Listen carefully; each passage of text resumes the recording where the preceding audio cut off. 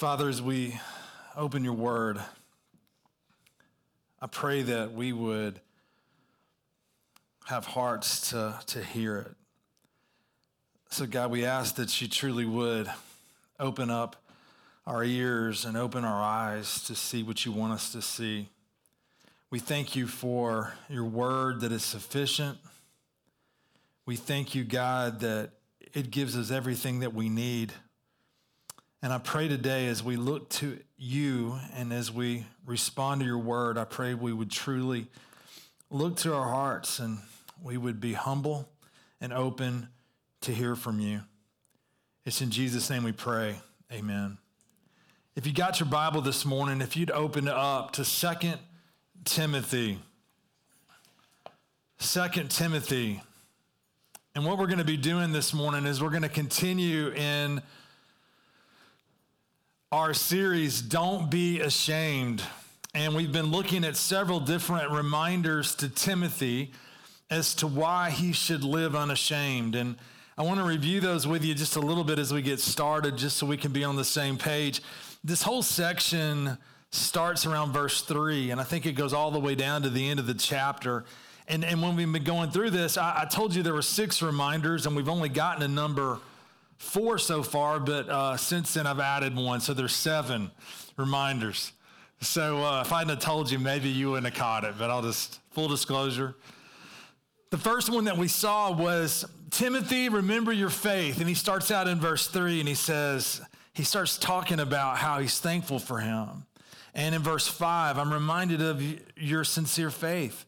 A faith that dwelt first in your grandmother, Lois, and your mother, Eunice, and now I'm sure dwells in you as well. And he says in verse 6, for this reason, I remind you to fan into flame the gift of God. So we started out and we said, hey, the first reminder that Paul gives to his young son in the faith, he says, Timothy, remember your faith.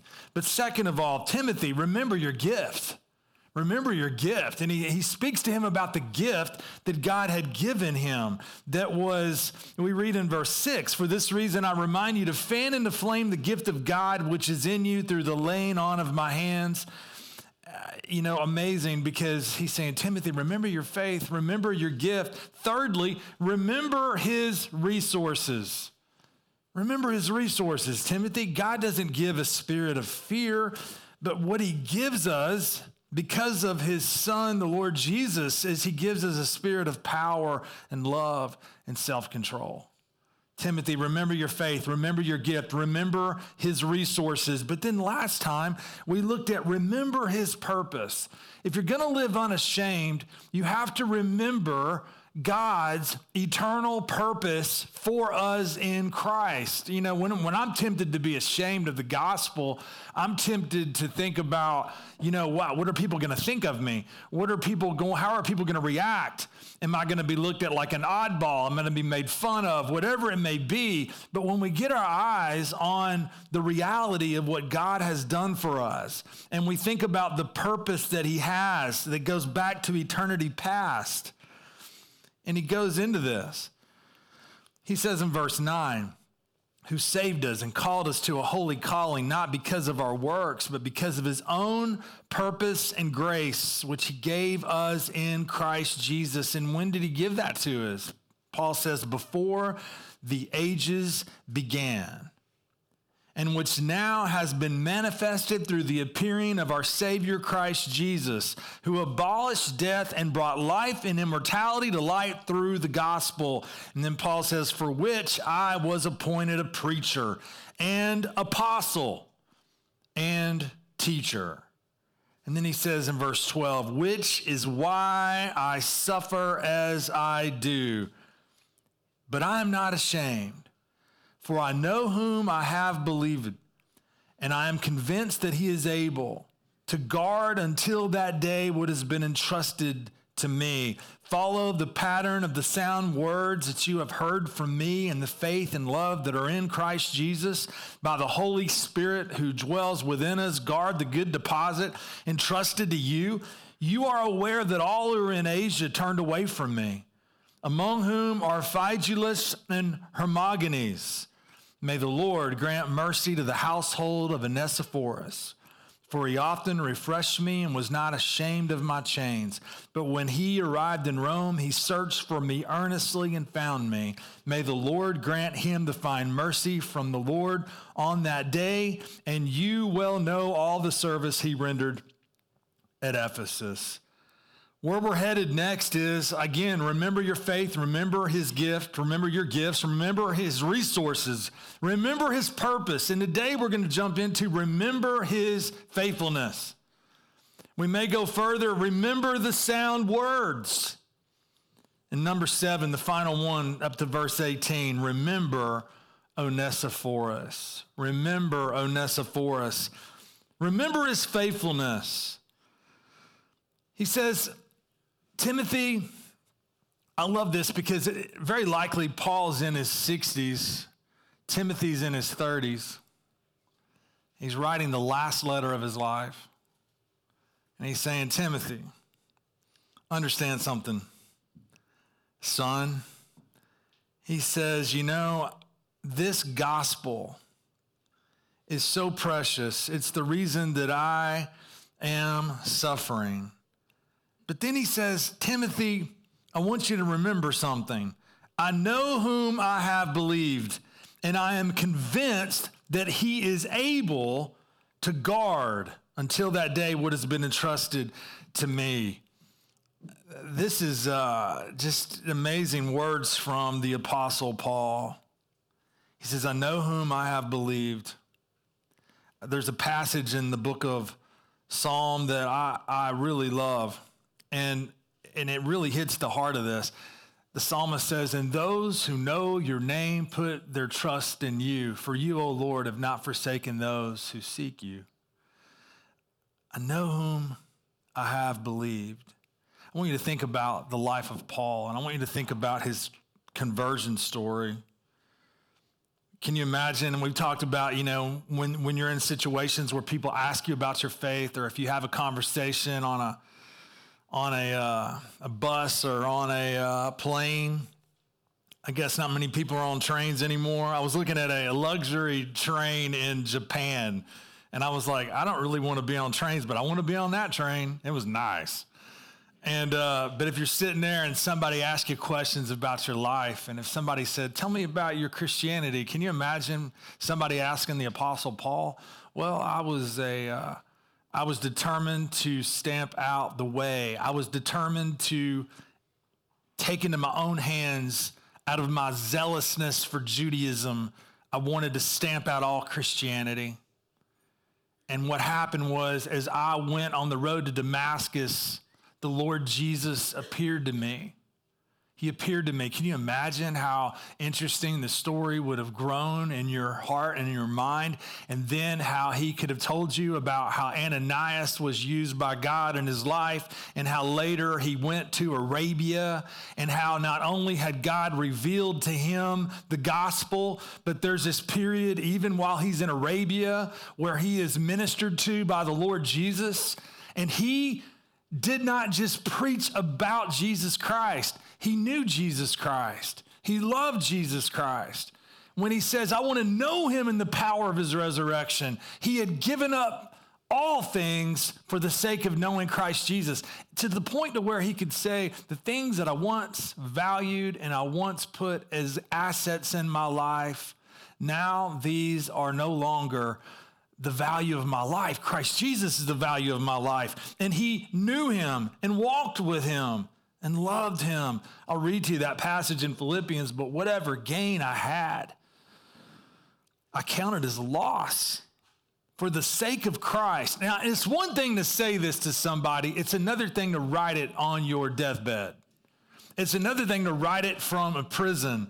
And even later, when we think about Onesiphorus and how he had to earnestly seek out where Paul was in Rome, it suggests a unique type of prison in Rome that Paul was actually in.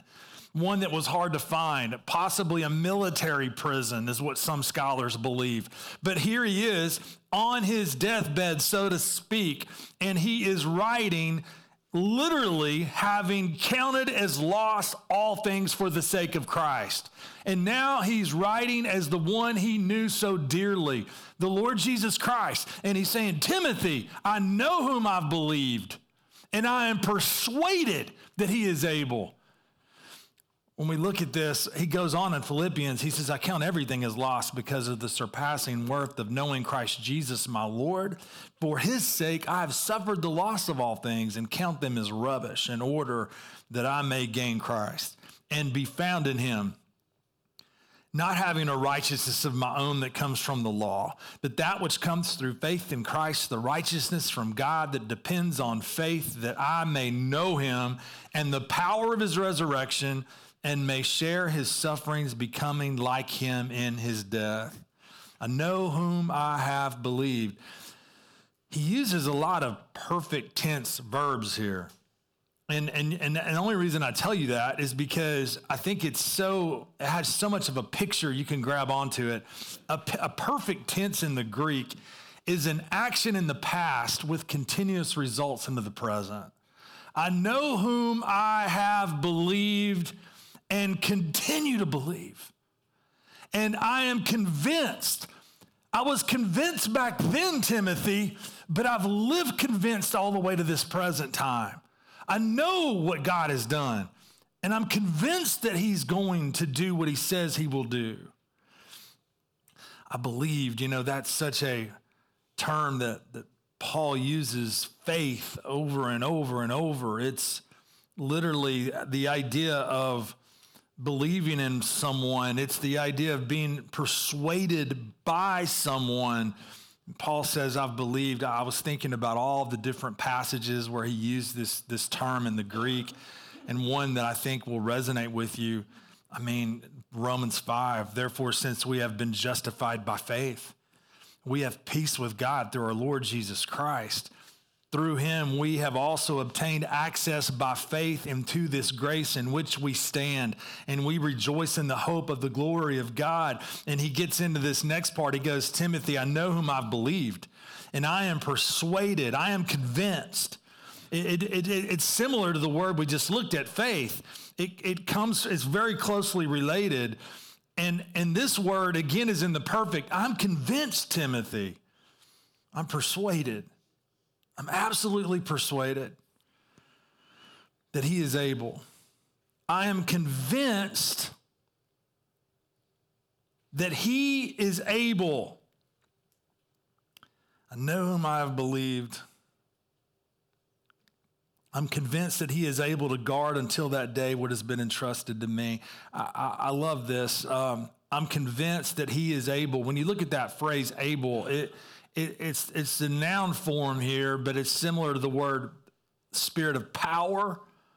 And to give you an idea of some of the uses of this word, in Romans 4, in hope he believed against hope, that he should become the father of many nations, as has been told, so shall your offspring be.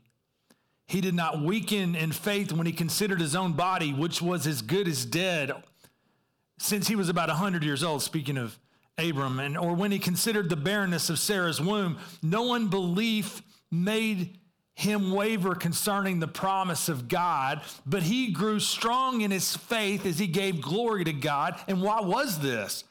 Fully convinced that God was what? Able. He was able. When we walk with God, we grow in trusting that he has the ability to deliver on his word. Mary, after she heard the amazing announcement, as she praises God, she says, for he who is mighty, that's that word able, has done great things for me. And Paul uses this term other places, 2 Corinthians, and God is able to make all grace abound to you.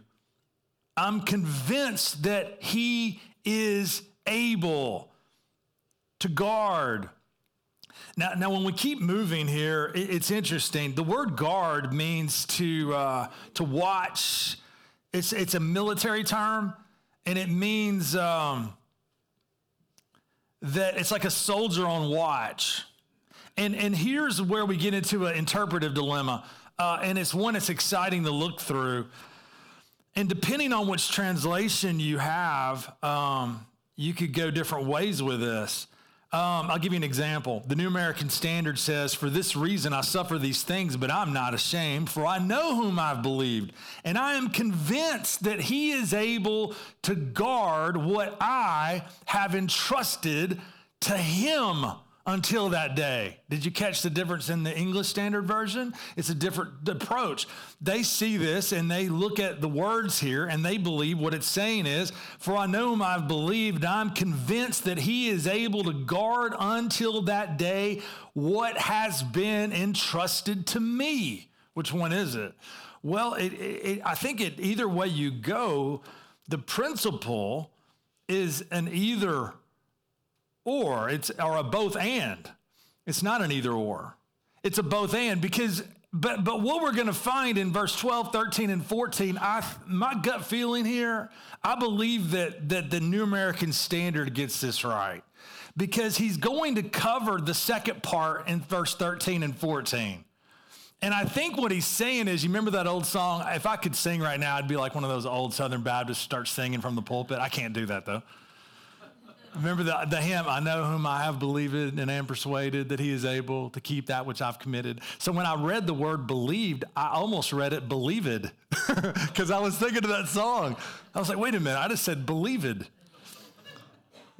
You can hear Southern English, but that's a little weird, believed. But I think what he's saying here is he's saying, Timothy, I know whom I've believed. I'm convinced, I'm convinced that he is able to guard until that day what I have entrusted unto him. Again, we're going to see, if you think it's the other one, we're going to see that too. So either way, this is, to get a heartbeat of this, go to 2 Timothy 4. I know we're going to cover chapter 4 when we get to chapter 4. But you got to see, you can't miss the forest from the trees here. Paul is right at the end. And look down at verse 16 of chapter 4. "At my first defense, no one came to stand by me, but all deserted me." What appears to be going on here is that Paul is before a preliminary hearing before the courts of Nero. Nero, the one who burnt the city of Rome, the one who would take Christians and light them on fire to give light at his parties. So he's going before, and when you would go at a preliminary hearing, you had the ability to call witnesses. People could speak on your defense. I mean, you'd think that people would be lining up to speak on behalf of the Apostle Paul, the one who had counted as loss all things. But what does he say? He says, "At my first offense, no one came to stand by me, but all deserted me. May it not be charged against them, but the Lord stood by me and strengthened me, so that through me the message might be fully proclaimed and all the Gentiles might hear it. So I was rescued from the lion's mouth." We think it's a reference to Nero. "The Lord will rescue me from every evil deed and bring me safely into his heavenly kingdom." Who says that? The one who believes wholeheartedly. "I know whom I've believed, and I am persuaded he is able to keep that which I've committed unto him until that day." The one who believes that God will deliver on his promises. The one who believes that all the promises of God are yes in Jesus Christ. And think about, he's writing this not just as a statement of belief or a statement of testimony. He's writing this to a young pastor who's tempted to waver, who's tempted to be fearful. And here he is. I mean, he's on his deathbed. He's in a prison. And he's saying, "Timothy, I know whom I've believed. I'm convinced he's able to guard everything all the way to the end." Until that day appears to be a reference maybe to Philippians 1:10 when he speaks about the day of Christ. It's a judgment of rewards. That Paul had confidence that God would deliver according to his promise. This morning, if you're going to live unashamed, you've got to know the God of the Word. When we looked at that passage in Psalm, the question that I think is worth asking is, do you know him? Because if you know him, you're not going to trust him unless you know him. Not know about him. And remember, like, the uniqueness of the word know in the New Testament. It's a knowledge that's not just a factual knowledge, informational knowledge. It's a knowledge, it's a walk, it's a fellowship. And those who know God put their trust in him. And so one of the things that we can remember about being unashamed is that if we're going to live unashamed, we're called to walk with him and know him. And as we walk with him and know him, we grow deeper into the knowledge of his character, and we stand firm on the promises of what he's given us. And that's what Paul is getting at. But you know what? It wasn't just remember his faithfulness, Timothy. He gets into another part here. Remember the sound words. Remember the sound words. He says, follow the pattern of the sound words that you have heard from me in the faith and love that are in Christ Jesus by the Holy Spirit who dwells within us. Guard the good deposit entrusted to you. There's three major verbs here, starting in verse 8. He says, don't be ashamed. When you get down to verse 13, follow the pattern of the sound words. That's the number 2 phrase. Number 3 is in verse 14. Guard the good deposit entrusted to you.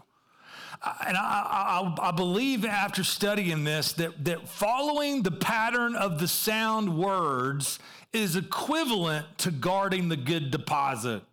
Following the pattern of the sound words is equivalent to guarding the good deposit. Let's walk through this.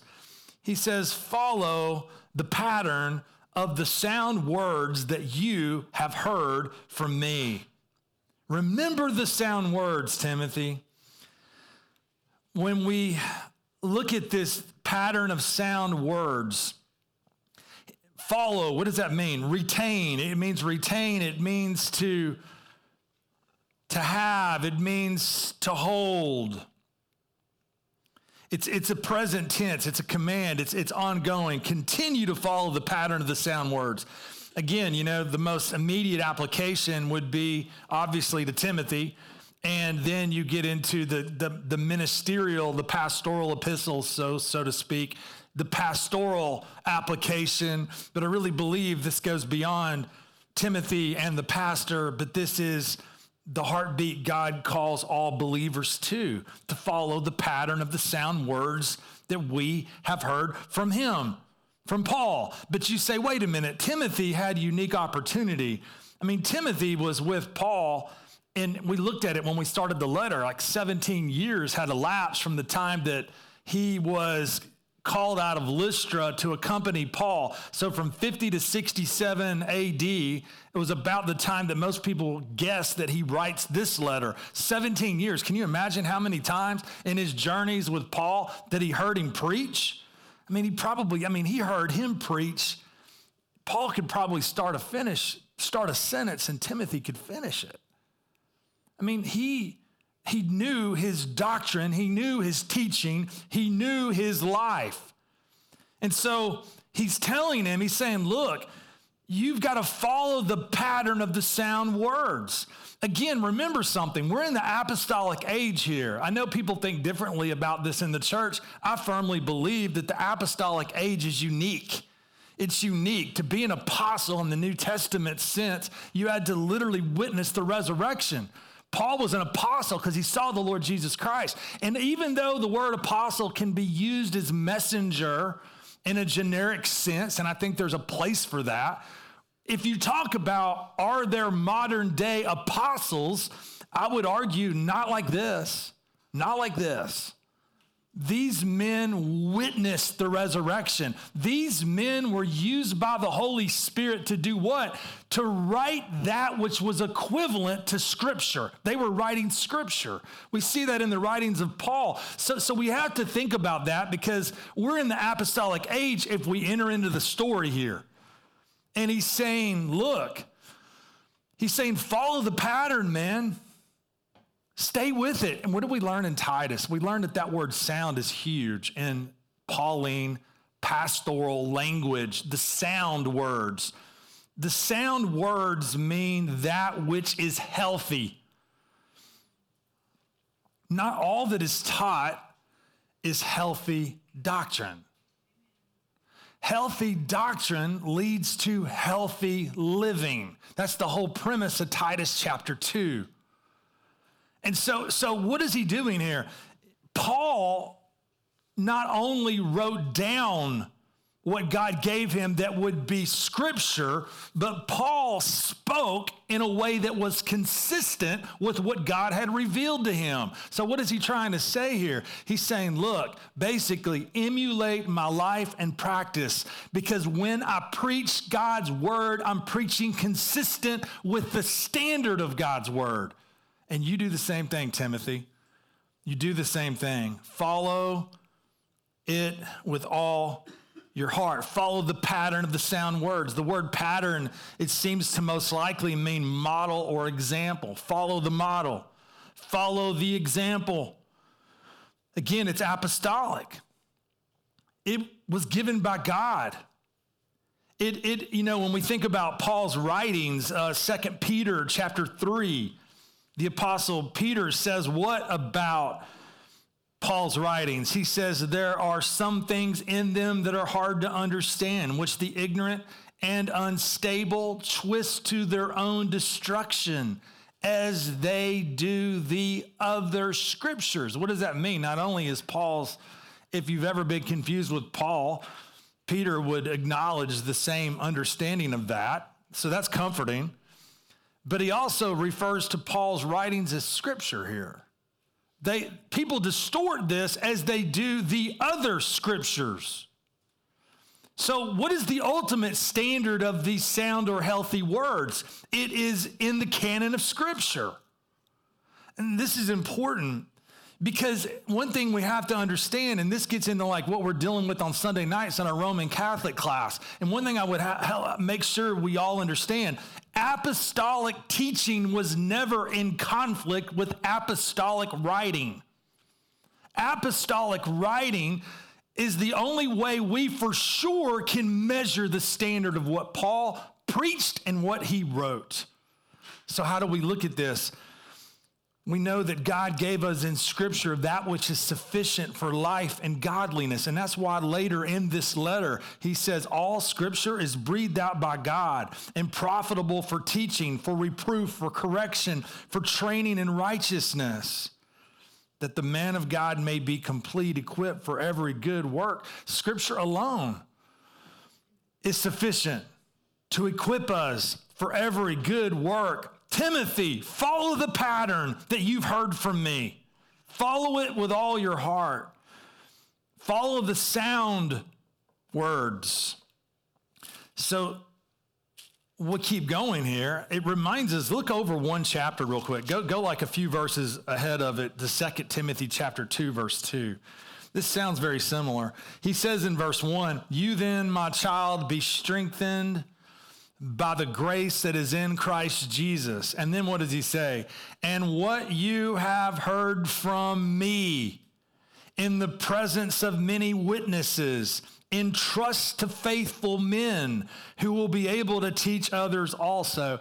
This would be no different in a modern context of somebody who faithfully exposited the Scripture. And as a pastor, I went to a younger pastor and I said, emulate their teaching and their practice. That wouldn't be a statement to elevate what those men say above Scripture. It would be an encouragement for the younger pastor to make sure he follows teaching that's in accordance with what God has revealed. So I think that's incredibly important for us. Because as Christians, even though today you may be like, well, I'm not a minister, but the heart of God towards his people is to follow the pattern of the sound words that God has given us. But he keeps going here. There's so much we could look at to show the equivalence between what was taught and what was written.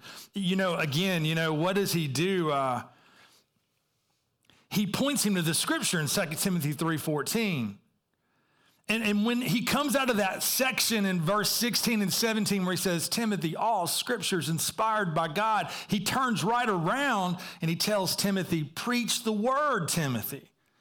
Be ready in season and out of season, reprove, rebuke, and exhort. And so one of the ways that we can apply this is that we must measure everything that is taught by the word of God.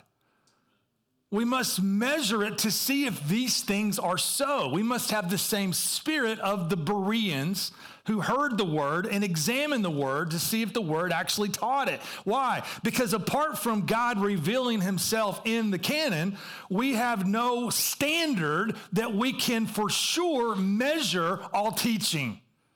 So we must measure what is taught by the word of God that he has given, that equips us for every good work.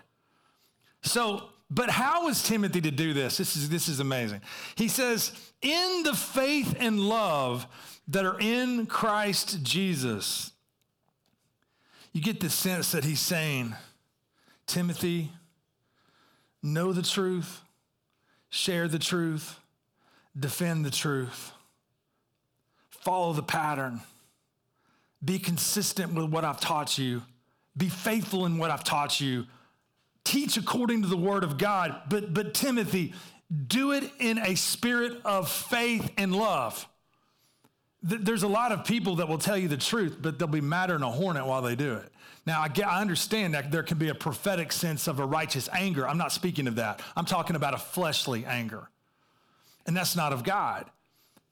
That when we live, our behavior, it has the fabric of love in the garment that we're wearing, or it's absent.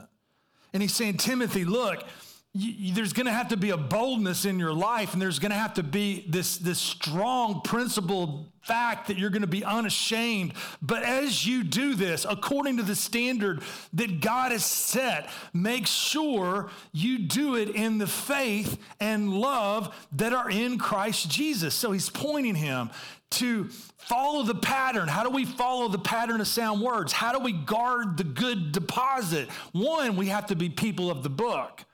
We have to know the scripture. We have to defend the scripture. But we're also not just called to know the scripture. We're called to live the scripture. We're called to live according to what God's word says. It's sort of like, you know how when you watch an orchestra, I remember when I went to my junior or senior year, when I went to Macaulay in Chattanooga, it was an all-boys school. And the assemblies were funny sometimes because it's a bunch of guys. And Macaulay, they'd have all these sort of big deal things they thought were a big deal. And they brought in this big orchestra. And you know how it's never really pretty to hear an orchestra warm up? Well, they were warming up. And at the end of their warm up, everyone gave them a standing ovation. And the headmaster was Spencer Macaulay, and he was not happy. And we had to come back at the end of the day, and he told us how immature that was because they were just warming up, and we acted like that was their performance. But you know, when they're warming up, there can be some awful noises in there. And I think about what Paul said in Corinthians, like, if I have not love, I'm like what? Do you remember the words? I'm like a clanging cymbal. And we got to remember that. Don't be so focused simply on knowing the truth that you forget it's the truth that leads to sound living. Sound doctrine leads to sound living, and sound living manifests the resurrection power of Christ and the fruit of the Spirit, which is love. And you go back to this, and he says, follow the pattern of the sound words that you have heard from me. in the faith and love that are in Christ Jesus. And here we go. By the Holy Spirit who dwells within us, guard the good deposit entrusted to you. Timothy, there's been a good deposit that you've been entrusted with. By the power of the Spirit, you guard it. You guard it with all the ability you have in Christ. I remember I always was on trips growing up. I was the kid that, I know this will shock you. I remember first time I went out of the country, we didn't have to have a passport. We had to have our birth certificate. I was like 13. And I was with a group, and they were announcing on the plane, "Who is Stephen Barber?" I left my birth certificate like on the floor on the plane. And so when I would go anywhere, they were always like, "Please give it." And there would be some wonderful mom with maternal instincts that was always assigned to me. And she would carry all of the stuff that mattered. And I want you to think, so imagine somebody gives you something to keep. They give you something to hold that's important. We would go to youth camp sometimes, and one year I was at a camp where the kids were, the younger kids, like 4th to 6th graders, the best, 4th to 6th. I mean, amazing. And it's Will's crew. It's Will, Milam, and Rob's crew, right? And imagine like we're at a snack bar situation, and they go to camp, they're away from home, and they've got spending money, and we have candy bars at night, and they've got cash. It's not a good setup, is it? Because you're thinking they're going to go through that money quicker. They're going to burn a hole in their pocket than that money. Well, we would say, all right, give us your money and we'll hold your deposit. And we've got a record of how much money you've got in the bank. And you come to the canteen or whatever you call it at night, and you're going to buy stuff, and we're going to take it out of your account. If you give your money to somebody, if you give important documents to somebody, if you give that which is important, you are intending for them to keep it. Thanks be to God in the Lord through the Lord Jesus Christ that which we've entrusted to him, he's faithful to keep it to the very end.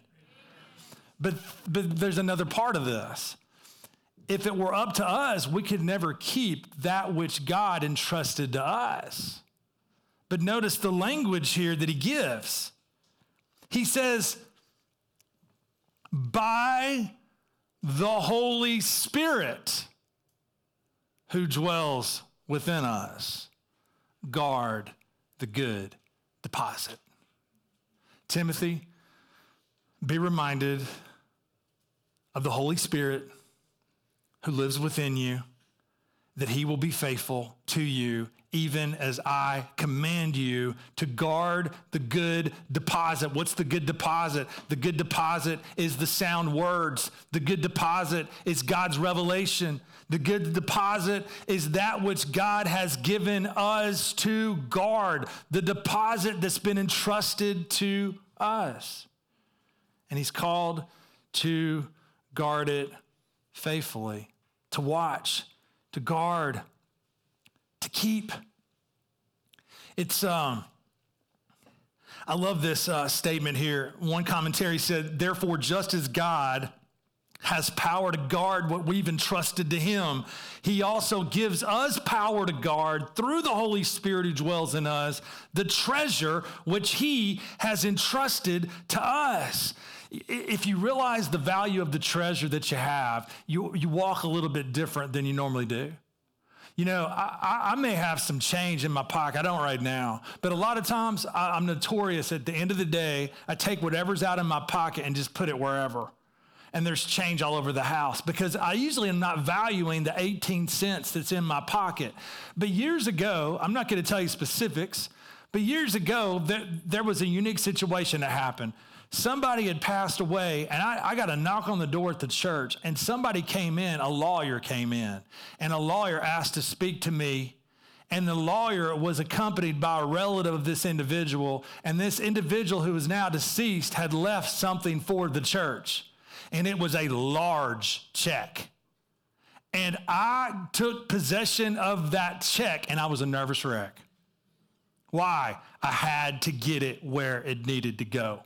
Why? Because I now didn't have 18 cents in my pocket. I had a large amount of money on my possession. If you understand the value of what has been entrusted to you, it changes the way you look at this. And Paul is telling Timothy, guard the good deposit that's been entrusted to you. I love this. And I want to leave you with this morning.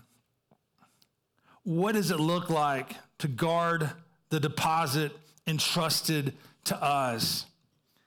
I was reading Stephen Cole here, and I think there was observations that were clearly obvious from the passage, but he helped me to put these all together. The first one, we guard it by holding to sound doctrine. By holding to sound doctrine. Let us be people of the book. If we can't recognize false gospels, how are we going to be people of the book? You know, I joke with people, but isn't it amazing how whatever we love, we know? I grew up, and when I was 13, I didn't have a car, obviously, and there wasn't the internet, and I watched college basketball every time it was on. And there was a day in my life that I could have given you the starting five of every top 20 team in America. And it would have been as simple as any kind of conversation ever. We know what we love. Let us be people who know the book. Let us be people that can detect error. Let us be people that have such a heartbeat for the preciousness of the gospel that we guard it and we hold fast to it. And anything that seems to come against the purity of that which is by grace through faith alone in Christ alone, we detect the error of it immediately. Let us be people who know it, who love it, who meditate on it. We guard it by holding to it. But we also guard it not just by holding to it, but by living it. We guard it by living a life of dependence and faith-filled obedience in the Word. And what happens is our lives are marked by faith and love. But then as we look at in verse 14, we guard it not just by holding the sound doctrine, not just by living a godly life, but we guard it by walking in the Spirit. Remember, like that term can be used by a lot of people to mean a lot of different things, but I would challenge you, read Ephesians 5:18 side by side with Colossians 3:16. And I think Colossians 3:16 gives us the purest understanding of what it means to walk in the Spirit of God. And he says in Colossians 3:16, Paul writes, he says in verse 16, let the word of Christ dwell in you richly, teaching and admonishing one another in all wisdom, singing psalms and hymns and spiritual songs with thankfulness in your hearts to God. Here's what's amazing. As we learn to become people of the book, as we come to the book in a sense of worship, not just for knowledge, but to love God and to worship God, as we submit to the very word that we're learning, what happens? The Spirit produces faith and love in our life. And the Spirit does what? The Spirit gives us the grace to guard the good deposit entrusted to us, to be faithful in our lives as Christians. So this morning, a lot of reminders so far. Remember your faith, Timothy. Remember your gift. Remember his resources. Remember his purpose. Timothy, remember his faithfulness. And remember, Timothy, the sound words. Don't ever depart from them. Would you bow your head? God, we thank you for your truth. I pray that as we seek to live according to your word, we would see the relevance and how practical this is to our day right now. I pray we'd be shaped by your truth and that we would We would live it. We would study it. We would share it. We would defend it. We do it in love and out of faith, but we do it according to the power of your Spirit. Thank you for your servant, Paul. Thank you for your servant, Timothy. Thank you that we have so much in common with them because we've been given every spiritual blessing through your Son. And today that we are indwelt with the same Holy Spirit that they were indwelt with. And I pray that we would live and take this seriously. We thank you. It's in Jesus' name.